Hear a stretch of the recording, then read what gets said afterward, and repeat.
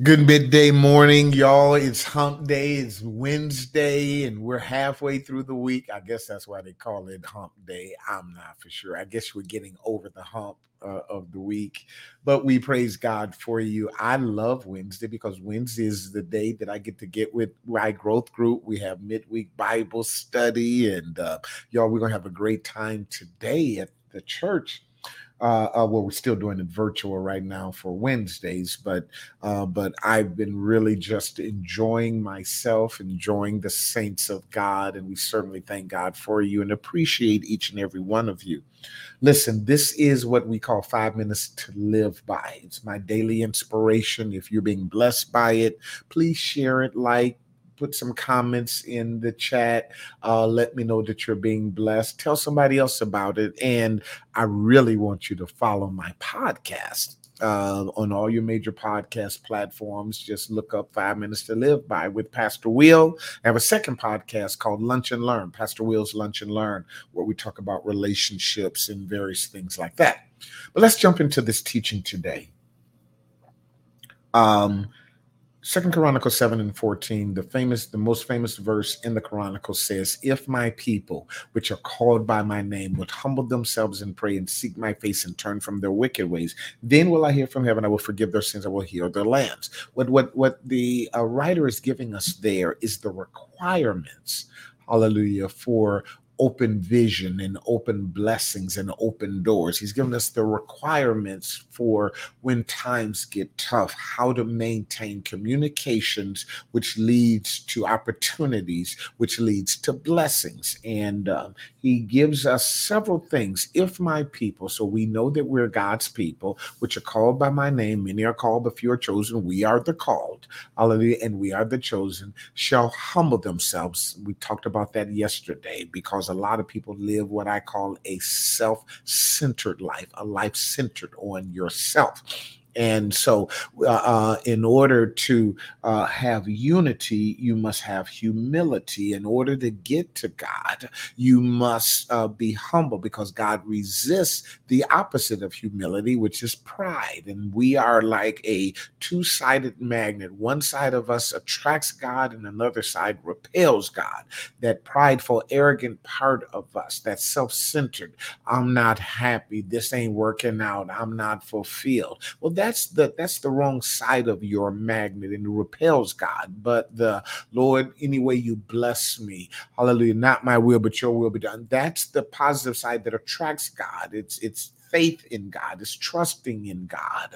Hallelujah. But without faith, it is impossible to please God. For he that cometh to God must believe that he is, and that he's rewarded to them that diligently seek him. And so a life centered on humility is what attracts us to God and causes God to give us grace. But we know he resists the proud. Now, the next thing that we're going to talk about is repentance, and shall turn from their wicked ways. Turn, turn, turn. See, a lot of people, when it comes to wickedness and sin, they will say, I'm sorry. Normally, I'm sorry because I got caught. Other people will feel guilty. They'll feel guilty because they have a conscience. But the truth of the matter is, being sorry and feeling guilty is not really what God wants us to have. What God wants us to have is the power to turn or to repent.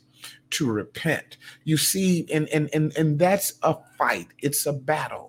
David put it like this. He said, "Behold, I was shapen in iniquity, and in sin that my mother conceived me." And so he's saying this battle, this challenge with my sin. Well, whereas yesterday we needed to forsake ourself, today we're talking about forsaking our sin, and that's not an easy task. I know a lot of people play Christians at church on Sunday, but we struggle. Let's be real clear. We struggle because of what's in us. David said it's a part of our nature and our nurture, that not only was I shaped because of some crap that y'all did to me, because you failed and made me a victim of your failure. And I talked yesterday about we got to stop being a victim of other people's failures. We got to stop being a victim of other people's physical weaknesses because they can't defeat their demons and they attack you. Stop being a victim because you are created to be victorious. I'm coming. I'm coming. Just stay with me for just about another minute. I got 5 minutes to live by. And so we become victims. And Paul said, when I would do good, evil is present with me. So when a person who fails to defeat their demons attack me, then my demons want to rise up. My evil want to rise up. Paul said, when I would do good, evil is present with me. In my flesh is no good thing. But the difference between us and the world, the difference between us and people who give in to their demons, us and people who walk according to the course of this world, the course of the prince of the air, in which the devil is their father, who is a liar and a murderer from the beginning, is that we have been given power. Paul said, shall we continue in sin that grace may abound? God forbid. Well, how do we not continue in it? We use our power. Paul said to his son Timothy, stir up the gift of God that was put in you by the laying on of hands. Jesus said, behold, I give you power to tread upon serpents and scorpions and over all the power of the enemy. Do you understand the power that is within you? I told the saints this morning during the morning manna, command this morning by commanding the power of God over your life. You're going into this world, but you're going into it with power.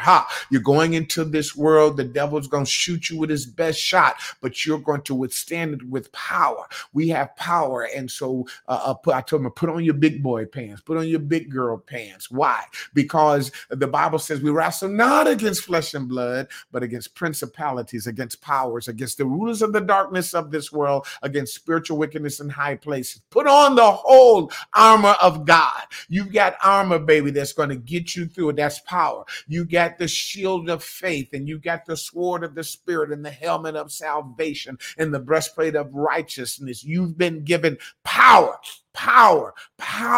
And so we're going to use that power. We're going to command that power for the rest of the day. We're going to recognize that, and we're not going to just be sorry. We're not going to just feel guilty, but we're going to use our power to turn. We're going to use our power to repent. We're going to use our power because, y'all, we got to have these communications, these lines of communications open with God. We want to have open vision, and that open vision comes when you repent. That open vision is maintained when you turn from your wicked ways. And I don't care if you have to get up every morning and say, Lord, I'm sorry. Well, actually, you will have to get up every morning and say, Lord, I'm sorry. Why? Because we struggle, but we still get power. So today, I want you to get up.